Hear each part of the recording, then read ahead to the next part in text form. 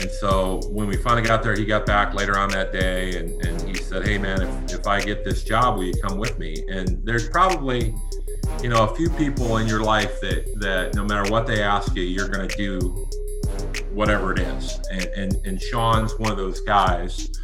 And so I'm like, sure. And then we're talking about it. And then he ended up getting the interview with or actually it was the other way around. He interviewed with New Orleans first. He got an interview. Then he went to Green Bay. And then I think he had a second interview with New Orleans that whole time. And things go on. And he ended up getting the job. And we came down here. And that was 15 years ago. I'm going into my 16th season here, with New Orleans, won a Super Bowl. And where can you turn when you're in pain? Turn to Beacon Orthopedics and Sports Medicine, where more high school, college, and pro athletes turn, where your neighbors and weekend warriors turn, where you'll get immediate access to expert orthopedic specialists, physical therapy, and imaging at 15 convenient locations throughout the greater Cincinnati area. When you're in pain, turn to Beacon Orthopedics and Sports Medicine and get superior care on your schedule. Visit beaconortho.com to schedule your appointment. That's the Beacon difference.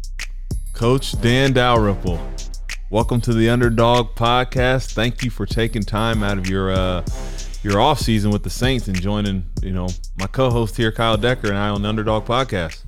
Well, thank you very much for having me. It's a pleasure. It's great to see you guys again. Absolutely. It's been this man is the GOAT of Miami University. Yeah. I'm just going to leave it at he is a very much – they should have a statue. Talk about the cradle of coaches. Let's get a Dan Dalrymple statue. It's well-deserved. It's hard to Oxford, believe Ohio. somebody who could make you throw up as many times as he did is someone that you beloved so much. Yeah, he is the most – you are, Coach – the most loved man. So hopefully you don't forget about us. I know you got this historic NFL career, but don't forget about some Miami guys now. Well, I don't do podcasts for just anybody, man. It's like kind of you guys are the top of my list. So here we go. Let's make it happen. So I heard on the list of Coach D's Mount Rushmore, it goes Drew Brees, maybe Ben Roethlisberger when it's time at Miami.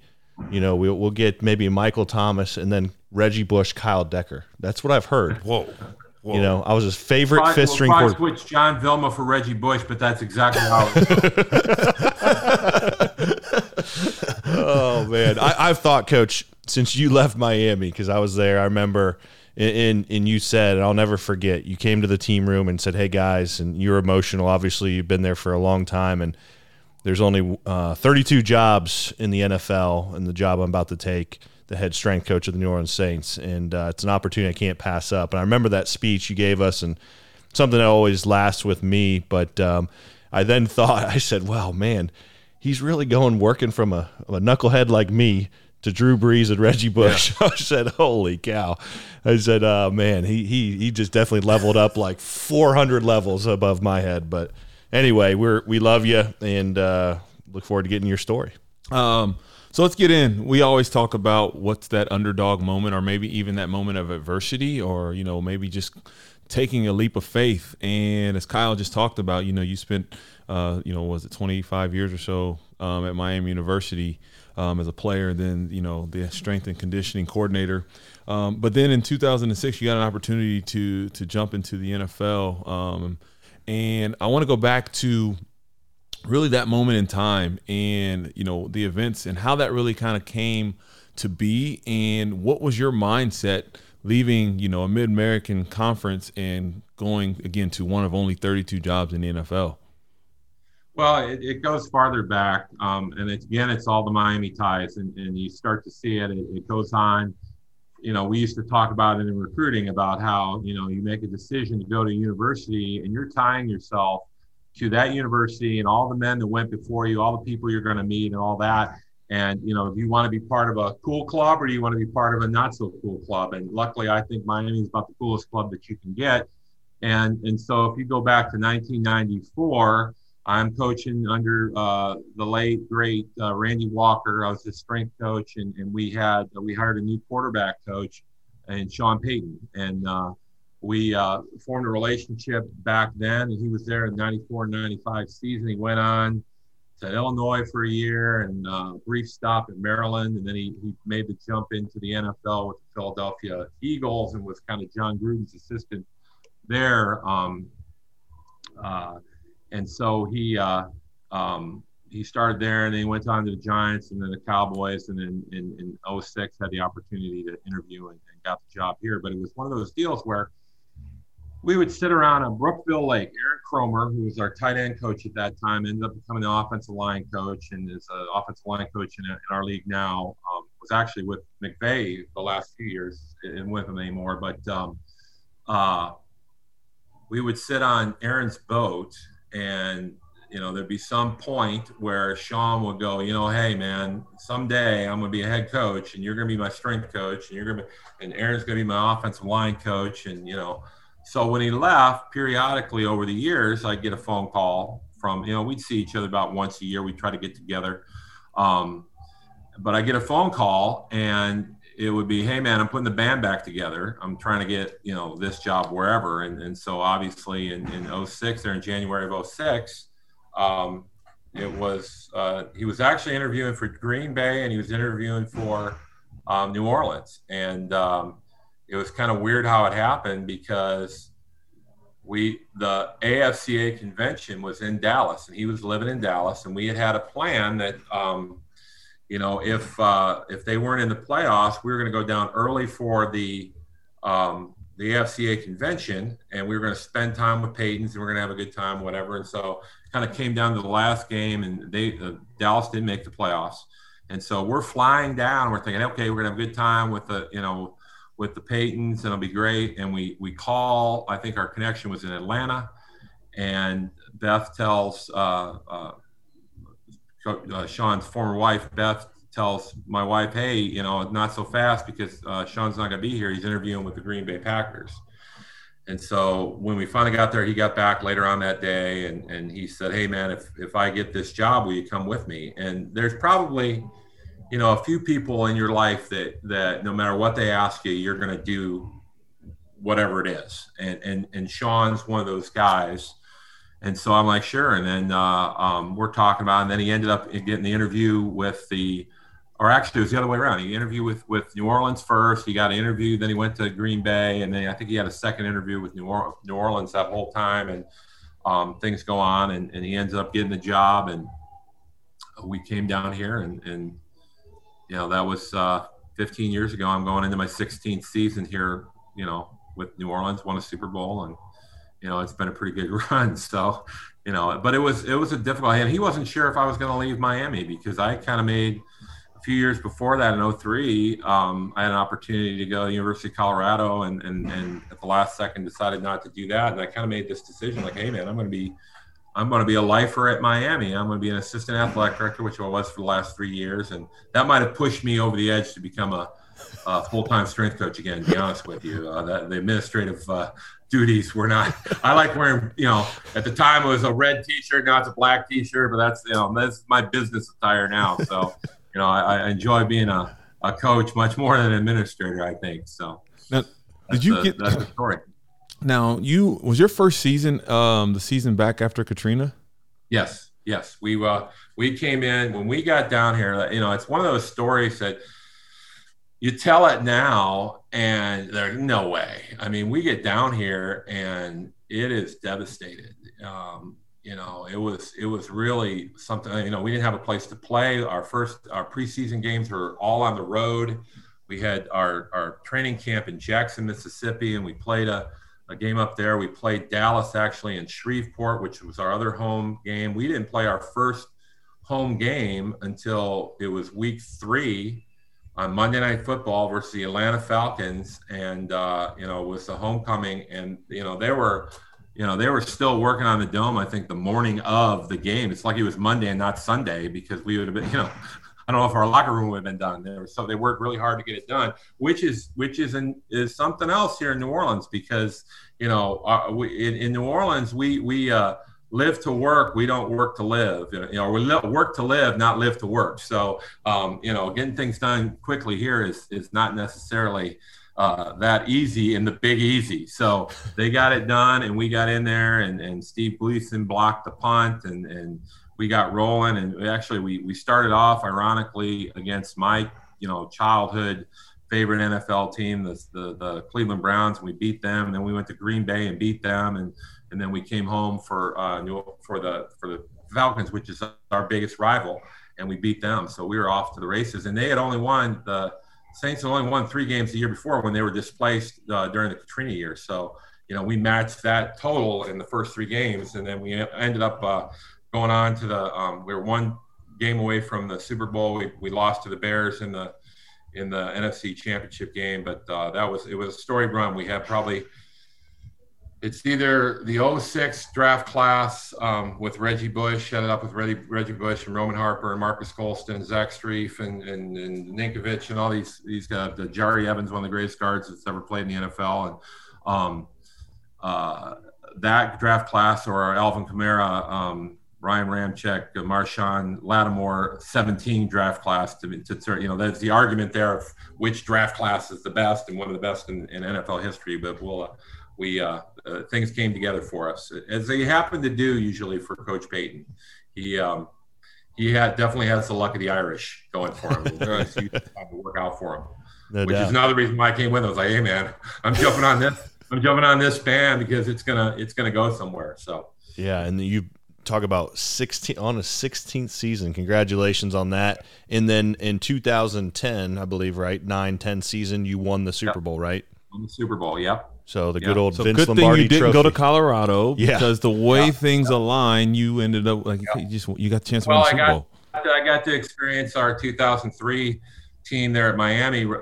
Ben's last year, which was a fantastic year and greatest one team of the ever. most fun years I've had in coaching, and then a few years later got to experience the Super Bowl, and unfortunately I've experienced a number of near misses, which is probably actually more memorable than the bowl itself. You always, you tend to, as you get older, unfortunately, the highs in coaching are about the same, but the lows are even lower. So, I think I remember every single player talking about this. We're actually at Coach Peyton was married this weekend in Cabo.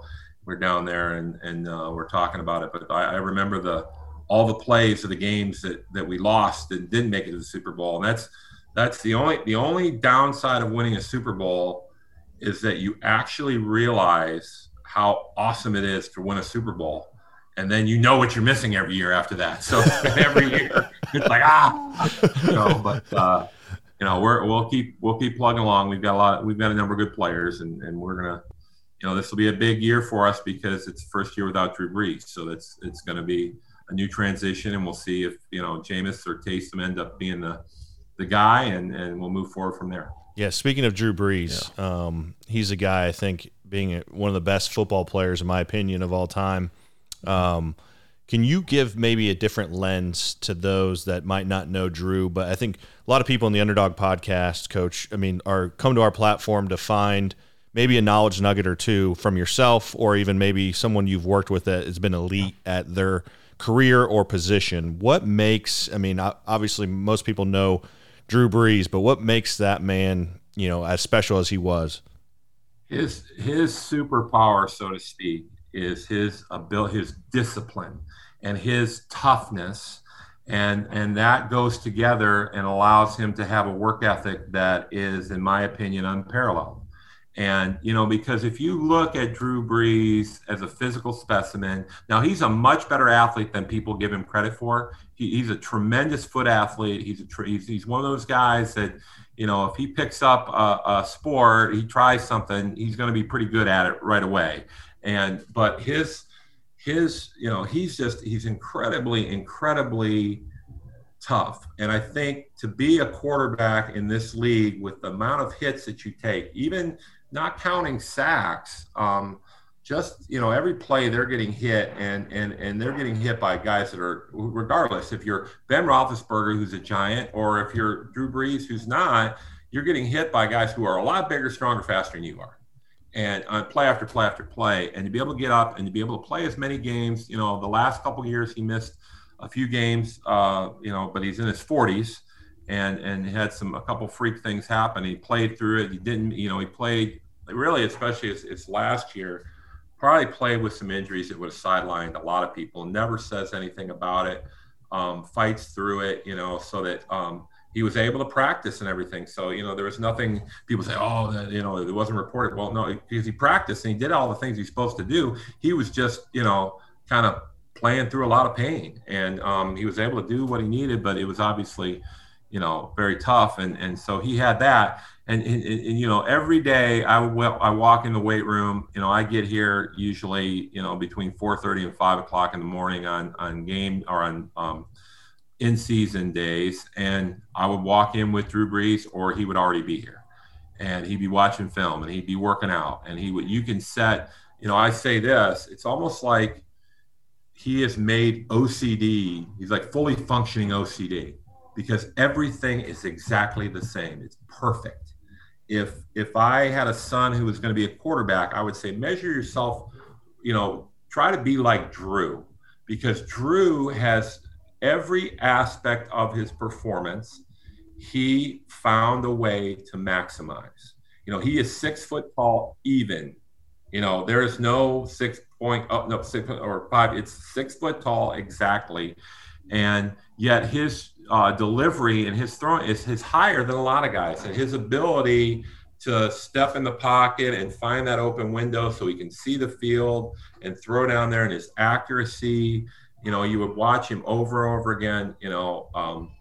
Most people don't, everybody wants to be great, right? But what happens is most people don't have the discipline to be great every single second of every day and do the same thing over and over. And usually human nature is, as you have success, you become a little bit complacent. You give up. And this is a guy that, like I said, for 15 years, and this is also a guy that when we got him, we were the only team, he was in free agency. We were the only team that was willing to sign him, because he had a horrific injury. Basically, his throwing arm was almost ripped off his body.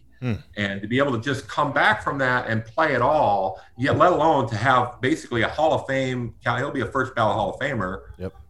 Career after that, it just is a testament to him. I can't say, I could talk for the rest of the day and go into however long and could never really get across his greatness. But it was just amazing to see every day. And the only thing that probably overwhelms his work ethic and all those things is the type of, the caliber of person that he is, the caring teammate, the caring father, just a wonderful, wonderful human being as well. And so I can't say enough good things about him. Yeah. And you talk about Coach, him being the top of profession. Appreciate that. But we're here to talk about you as well. In 2018, Coach Dalrymple was named the top strength coach in the NFL. Can you shed light on, we look back at your career, like you said, 83 to 86, I believe player at Miami, then assistant coach till 2005, 6 now. Basically had 2 employers, an incredible career. What is something, Coach, outside of getting up at 4 a.m, which is awesome, morning routine is very important in my opinion. 3:30 because I live an hour away. So well, there you go. So 3:30 even. What time do you go to bed? It depends.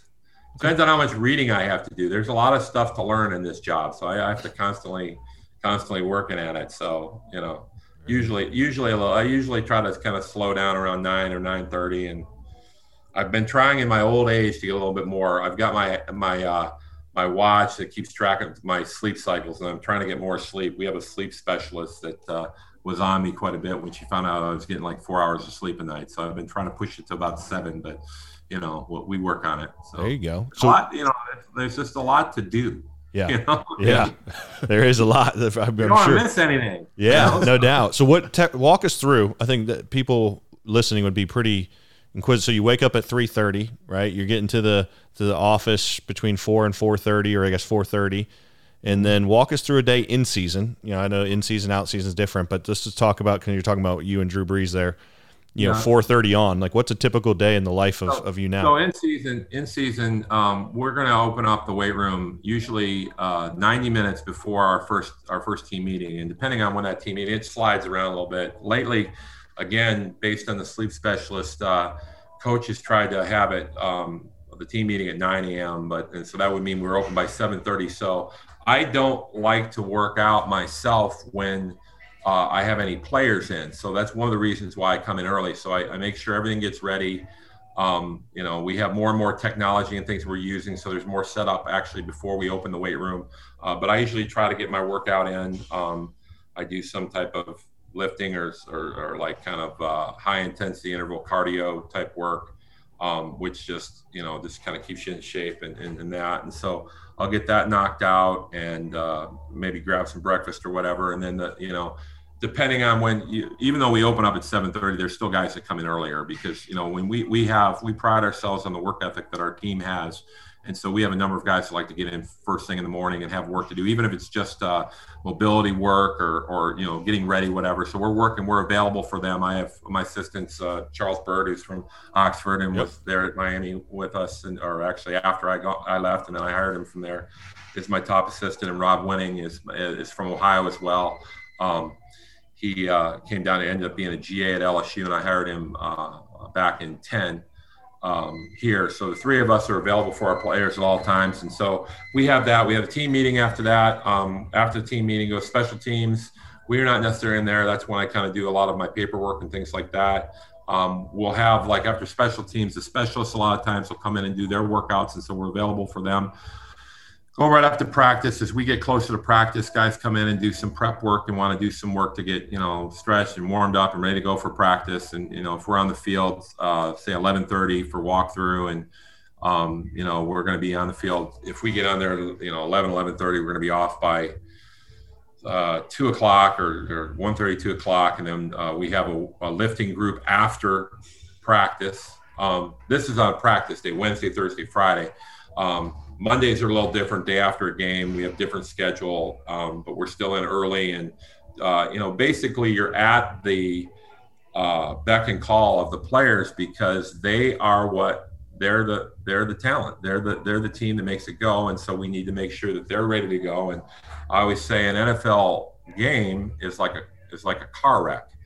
And so these guys get pretty beat up, and then we have 7 days, hopefully, sometimes less. We're playing a Thursday night game, or if we're playing a Monday and then another Sunday, to get these guys back to being ready to play another car wreck. So that in season is that not only are we trying to maintain the things we gained over the off season, it's just basically get them back to, being able to do, this is 100% injury sport. Everybody has got something they're dealing with at some point of the season, and you're just hoping that they can still practice and play and prepare and then execute to the best of their abilities afterwards. So we're doing that, and that's Monday, and then we have Fridays are a little different. It's a little bit earlier in terms of being off the field, but we have additional recovery things that myself and our sports medicine team are in charge of. We have yoga available and mobility, and we have every kind of recovery type, device that, our trainers are doing dry needling and chiropractors here and just all this stuff. It's like a NASCAR, you got this whole group of people getting the car ready and everything. Well, the car is the player. So we're going through that. And then Saturday we do meetings and walkthroughs. And then if we're traveling, we jump on the plane and go to where we're going, and meetings in the evening, and then get up and play the game. And if we're good, we don't play at noon. We play, or noon central. We play at the later time slots or the night games. And so we've been lucky enough over the last few years that we've had a lot of primetime games. So that changed their schedule. But then we come back and after the game and we start it all over again. And you do that, hopefully for weeks and weeks and weeks and weeks and weeks and weeks and weeks, and end ideally in February. But it's a busy thing, but it's very enjoyable because you get to see these great athletes and their work habits and the things that they do, and you get to be part of it. So, that's you live vicariously a little bit. As a coach, Randy Walker used to say, as a coach, you're a hero worshiper. And, we get to be hero worshipers every day and see our players go on. And it's no different than college, because you feel the same way about, the guys that you coach in college, because it's not easy there either. And so, it's a lot of fun. Yeah. I know. Hold on real quick. I know we were talking before the podcast about if you're overweight. I calculated in my head my desired weight to where I'm at, and it's about $30,000 of fines. So well, that's I need what to have the Coach D role in my life and say, hey, it's per pound. There's a dollar amount, and if I'm over that, I pay a fee. I'm thinking, you know what? Start a jar. That's an expensive out of shape. He'd be paying some dollars, Coach. We've had a few linemen over the years that have been because all the fine money ends up going to charity. Okay. So they've been very charitable. So there's a lot of good things that have come out of their lack of being everyone's got an assigned weight, and if they're over, and then some guys have an assigned floor on their weight, so if they're under, they're paying the same. Sure. Fine. That could be me. Yeah. Now, one question I want to ask is, you just talked about, the discipline and whatnot. And a lot of times just reading about a lot of the NFL guys and knowing guys that have played, like when you're at that level, working out is part of your job. But if you talked about guys have the discipline to get in early, what would you say to maybe a mother or father who are listening, who has a young athlete who want to develop, or even a young athlete who's listening, to how they could develop that accountability and that discipline early on to potentially, further their career? Well, the first thing I would say is I always try to do this with my own kids. I have a 12 and a 13-year-old. A 13-year-old daughter who's into dance, and my son's starting to play football. He's 12, and first of all, I think it's so important that the athlete themselves, the child themselves, has a passion for what they're doing, and whatever it is. I don't care what it is. People would always ask me, "You want your son to play football?" And I was like, "Well, of course I would, because everything I have in my life is because of football, right?" So and it's been fantastic to me. So I'd love to be able to have him have the same thing, but I really wanted to be passionate about it. And he's just started working out now, and he's passionate about that, which obviously that's I'm very proud of that. But I'd be proud of it, if he was in music or in drama or whatever it is. You have to have a passion, because if you don't have that passion, it's impossible to have the discipline. If you're not passionate about what you like, if you don't love it, and someone else is making you do it, you'll check off all the boxes, but you're never going to be great at it, because you're never great just checking boxes. You have to have more. It's got to be, it's like I do this job and people say, well, you put in all these hours, you're working these 16-hour days and stuff like that, and you're getting up crazy hours in the morning, and you're working. It's like, I have not worked, I don't know, I think my last job, I worked construction back in, 1987. That's the first time I was like, I had to go to work, and I didn't just love it. So being a coach, you love doing it, you're passionate about it. I like it more every year, just because you just love it. So you become passionate. So hopefully that you find something that the person is passionate about. I would also encourage, and a lot of times parents want to specialize, and they want to go from the top down instead of the bottom up, and they want to talk about, let's look at what a pro football player does in his life as opposed to something else. Like, don't do what a pro football player does. You're not a pro football player. Play every sport you can play, because all the guys at this level, the best ones, are multi-sport athletes. Drew Brees, he was a tennis player in high school, and as a young baseball, and every single thing he could play, he played. And that's the same thing with majority of our players. In fact, they all think they're NBA basketball players. That's the big argument. Who's better? But so we have the Pelicans. Our ownership owns the Pelicans as well, and so their facility is right across the parking lot from ours. So our guys are always trying to sneak over there and play basketball and show off their skills, right? But and some of them probably could play professional basketball. But anyways, do that, and then once they do that, if you have that passion, you find the thing you're passionate about, you're not going to have to be pushed to be motivated, because you're going to want to do it. You're going to want to do it. You're going to love doing it, and you keep going, and you do that. And keep working it, and don't worry about the end result. Worry about the process. Move through that and enjoy the journey, and then that'll take care of it. The success will take care of itself. It's that, I think, that's one of the things that sometimes players run into. They're so worried about the end result, that they overlook the process. And if you don't have the process in place, you can't be successful. I say this to our rookies all the time. I know a number of young players who don't have a great work ethic, don't work hard, and don't have a plan for what they're doing. I don't know any old NFL players that do that, because you don't get to be an old NFL player unless you are willing to work really hard and have a plan of how you're going to attack that work. It's not just like meaningless, like running around trying to do everything like a chicken with your head cut off. You build a plan that you know what your body needs to do, what aspects are, you need to, the things that you need to work on to improve. And a lot of times there's stuff, the difference between good and great players. So the great players are willing to focus on the things that they're not great at, as opposed to living in that comfort zone of, hey, this is what I do well, and I'm just going to keep getting better at that. And I'm going to ignore what I don't. That was a motivating factor for me. I failed I had a great college career, and I had an opportunity with the Seattle Seahawks in 1987, but I really didn't know what I didn't know. I didn't know, what I needed to do, prepare. So I continued to do all the things I was good. I was strong in the weight room. So, you didn't have to yell at me, tell me twice to go bench and squat, but I needed to do a lot of other things. And that's what caused me to not have success.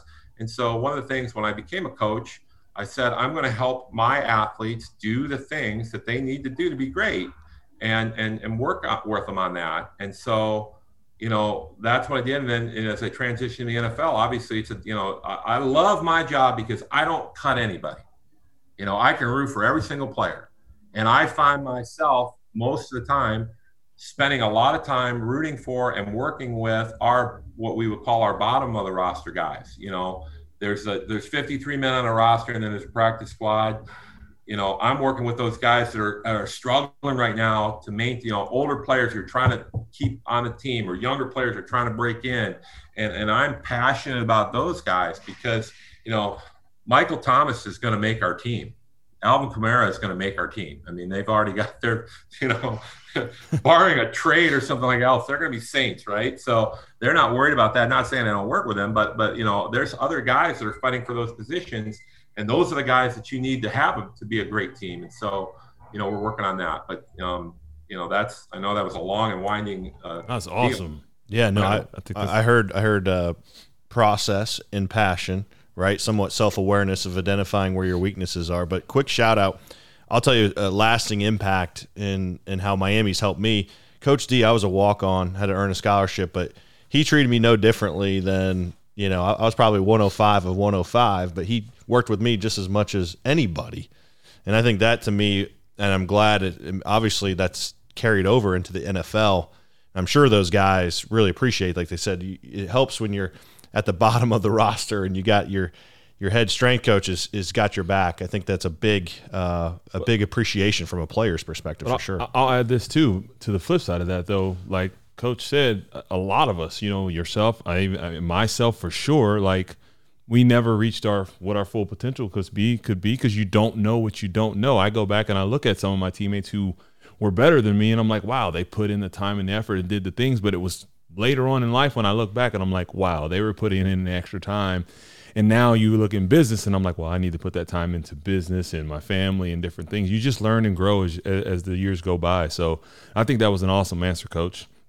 You want to get into rapid fire? I know he's got some players out there in the weight room. I heard the weights clanging and so Gucci Man back there in the background. If we hear the weights playing, we're good to go. It's when we hear it stop. That's we're good. Our guys are good.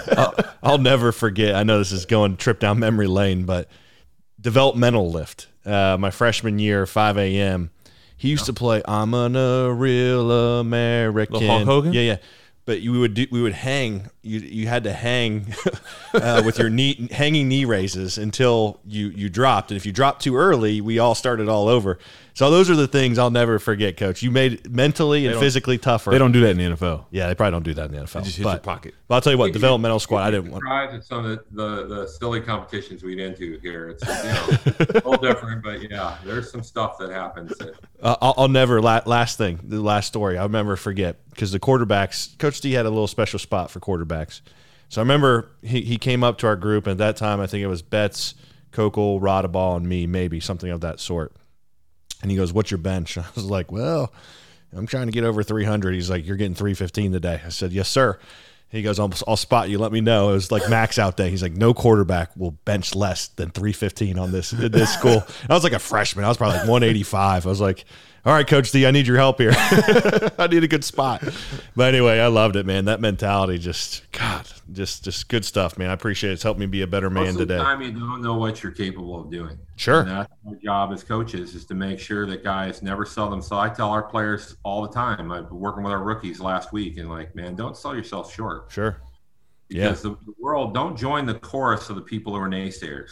Yeah. You know, you got to believe in yourself, and you've got to be willing to say, I might be able to do better than I anticipate. Because I think there are more people who hold themselves back by a lack of expectation than people who overestimate their abilities when it's all said and done. Now, there are people that will talk a big game and not really come through, but in their hearts, usually the people that talk the most are the ones that have the least amount of self-confidence. And so part of my job is to make sure mentally is to make sure that you are pushing, you're willing to, I can't push you any harder than you're willing to push yourself or have yourself pushed.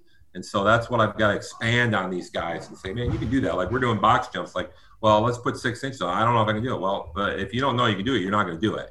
So let's just do it. I believe you can do it. You go do it, and more often than not, a guy will look around like, wow, didn't think I could do that. So that's what we try to do. Yeah, mentality before reality. Love it. So we got a few hot ones. We told you we wouldn't put you too much, but here's one. You were just recently in Cabo. Air Force Ones Coach Peyton was wearing, all pearly white. Who would look better, you or Coach Peyton in Air Force Ones? Coach Peyton. And I believe actually they're Jordan ones. Or Jordan ones. There you go. Okay. He's got a Jordan contract, so yeah. Oh, okay. Yeah, we don't want to mess that up. So he wasn't wearing her. I know it's all Nike, but it's kind of, they can't mess up that branding. Yeah. Don't listen to that. You understand the whole brand thing. So. Yeah. Oh no, we're trying to schedule this. I got to go to Coach Peyton's thing, and I look on ESPN's ticker. You name it, Sean is going to look better in it than me. Okay? The quarterback always dresses better, as we can see, than the offensive lineman, right? So that's just the way it works. Oh, offensive linemen always look better, though. I love it. Next one. So at Miami, you used to hold up the 2x4 pregame. Right. As we're running out. Yep. What is a tradition now? We try to find you sometimes when I'm watching the Saints game on the sideline. Do you have a tradition now that you've brought to the Saints that you're doing pregame? Well, the thing that I do, and it's basically every day. If you see it, I hold up the fourth quarter 4, right? Because we have the same idea that we're going to outwork people and we're going to beat them in the fourth quarter. And one of the statistics I look at is our scoring differential in the fourth quarter. Finishing games is so important. And that goes back. That's something that Randy Walker started at Miami back in 1990, and Terry Hepner. So I think of those guys are my two mentors. I don't have a strength coach mentor. Randy and Terry are my mentors that way. And unfortunately, neither one of them is with us anymore, but that's every time I hold up that 4 in the fourth quarter, that's an ode to them, a remembrance to them, and that's something I try to do. And not a lot of players realize that because it's kind of a personal thing for me. And then I also don't let my arm go down until the fourth quarter has begun, which actually is very challenging sometimes because we have all these commercial breaks and you're like holding your arm up forever. And so I've had to work on my muscular endurance. I have a program that I work on for that. It's very similar when I hold up board and you guys used to run out and try to rip it out of my hand. Yep. Whereas Parsi the first year got it ripped out of his hand. Okay? So I had to call him out on that one. So a little competition there. So you used to always critique us on team meal. I think it was the day before. I don't know. You guys probably have much different eating habits, but we used to have steak and mac and cheese, and then you go back for ice cream. And you always would give us some critiques coming through the line, either, that's not enough on this or that. Do you still, what's your team meal looking like these days? Well, it is a little different. It was definitely a lot different during COVID this past year, unfortunately. But, there are some guys, like if I got guys that are, needing to gain some weight, and I'm going to be on them a little bit. And, the guys that aren't, I've had to now, I was in my 30s and 40s when I was or early 40s. I turned 40 right before I left Miami. I'm going to be 56 now. So I've had to change my eating habits quite a bit too. So I got to critique. I got to watch the critiques a little bit. So,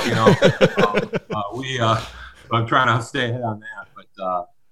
we keep on top of guys, and now we've got the best dietitian in the league, and Jamie Meeks, our dietitian, and she kind of handles that aspect of it with eating. But there's some guys will get a few little nudges here and there when they're if they're closest. Mainly, we weigh guys in on Thursday morning, and so that's when we make our little comments every once in a while. God, are you still throwing up one-handed snatches like crazy? I remember we used to think we're doing. Well, yeah, I've had a few. The last few years, I've severely torn a pec. I tore a bicep. Had to have surgery on that, so I have to be a little more careful in my demonstrations and be warmed up a little bit better before I get there, because I'm just waiting for the next tendon to rip. So it's kind of one of those deals. I did, however, I was 55 years old and I participated in Squattober. We squat every day during the month of October, and I did a 550 max on squats, and then December and December I did a 550-pound single on deadlift. So technically, I've got to get 560 when I'm 56. So, with a theoretical 600 at 60, but we'll see if that goes through. But you still gotta do what you do, right? You still gotta go. I think a lot of the ex-players wanted to know pulse check where you were strength wise, and I think we just found out. I'm not benching anymore because it's no longer, my pec's no longer attached. I just have a big hole here where it used to be a pec, but because that happened during the season and I couldn't afford getting surgery and miss a game, so I had to go without there. So that was a mistake. But anyways, and there's a legendary story I got to confirm. I think Matt McEwen was telling me this, that you were stitched up as a little kid, right, with with a hook in a fishing wire or something like that. Is that true? My dad tried to start doing that, and then he ended up having to tape it. But yeah, that was the initial thing. He was going to stitch it up himself. My dad was. I didn't come by my bizarre ideas, by myself. It's genetic. It comes down. Yeah, I got a nice scar down still, so. Yeah, that's toughness right there. Yeah, I had to. We're confirming all these stories. When I was 15, he was doing. I don't think I was real tough when he was trying to stick a needle through me. But I also, there was no crying in my home, so it's a little different different now. So, last one. Yeah, last question. All right, Coach. We ask everyone this question at the end of the episode, and before you answer, you have to agree to help Kyle and myself make it happen. Okay. Perfect. I knew you trusted us. A lot of people who don't know us don't say that. All right.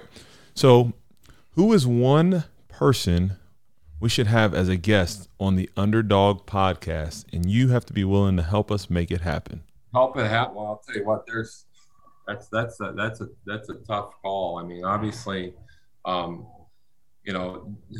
Brees would be the first one I would say would be a person to do that, and I can try to help that happen because Drew has been an underdog his entire life and dominated it. I can't, he's the guy that he wanted to go to the University of Texas. He grew up in Austin and then get recruited by Texas, went to Purdue, and he's happy he went to Purdue. He's a proud Purdue, had a great career there and stuff like that. But then, he goes to San Diego and is planning on staying there forever. And they released him. They drafted, and it was that whole time, really, when in that same draft where Ben was drafted, Phillips drafted, and so Philip replaced him. They let him go, and then he's going to go, play at Miami, the Dolphins, and they don't pass his physical, and he ends up here and ends up, like I said, having that career. So that's, I can send him a message and see if I can get you on there, but I'll do my best. He's also very, very, very, very sought after. So we only need 30 minutes. Another guy that I could try to get in touch with would be Marcus Colston, who again we talked about that Mount Rushmore of favorite players. Marcus was our second 7th round draft choice, and I still tell Mike Thomas, no matter what, the greatest receiver in Saints history, in my opinion, is Marcus Colston.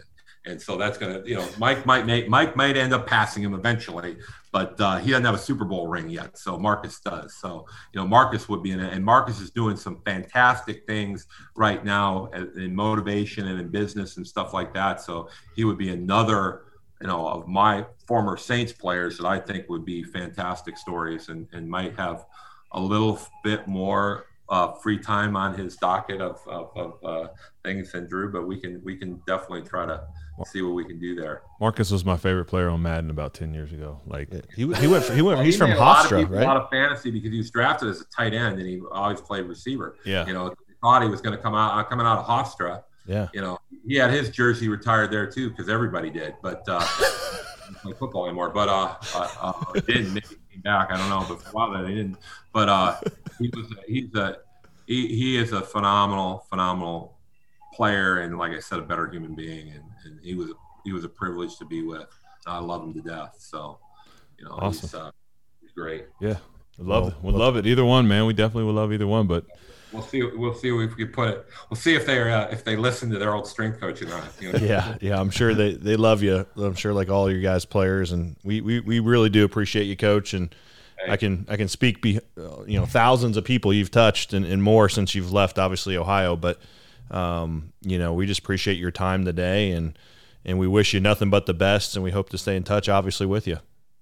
The best thing about coaching is being able to look back after players leave you and see the success they have. And it's fantastic to see what you guys are doing and what you've done with your lives. I'm so proud of you. And coaching is a labor of love, right? So I love all you guys, and I'm proud of the guys and the women that I coach there at Miami, and obviously all the guys that I've had the opportunity to coach here at New Orleans. And it's a lifetime thing. You don't stop. It's a brotherhood and sister brotherhood kind of thing that you have, a family that you build, and you're just so happy to see people go on and think that you had like maybe a little part of helping them reach the success. And I've got voices in my head of people who've told me things that when I'm working, I hear Randy, I hear Terry, I hear Coach Rose, Tim Rose. I'd be remiss if I didn't mention my college coach, who's a great influence on me. But I hope to be a little bit of an influence in people's lives. So you either serve it as an inspiration or a cautionary tale in your life. And so I hope to be more of an inspiration than a cautionary tale. No, you definitely are. Definitely. Great. Yeah, my mom was ecstatic when I said we were having you on, and I think too it's like one of those. You said it earlier, like you don't do a lot of podcasts, you're behind the scenes. So for us, I think it was awesome not only just to get to connect with you, but give people an inside view behind the scenes of what you do and what the life of really keeping these elite athletes up to speed, and putting on a show that we're able to enjoy, week in and week out throughout the season. So with that said, Coach, appreciate everything, man. And thank you very much for joining us here on the show. Thanks, guys. Keep it up. Certainly will. All right.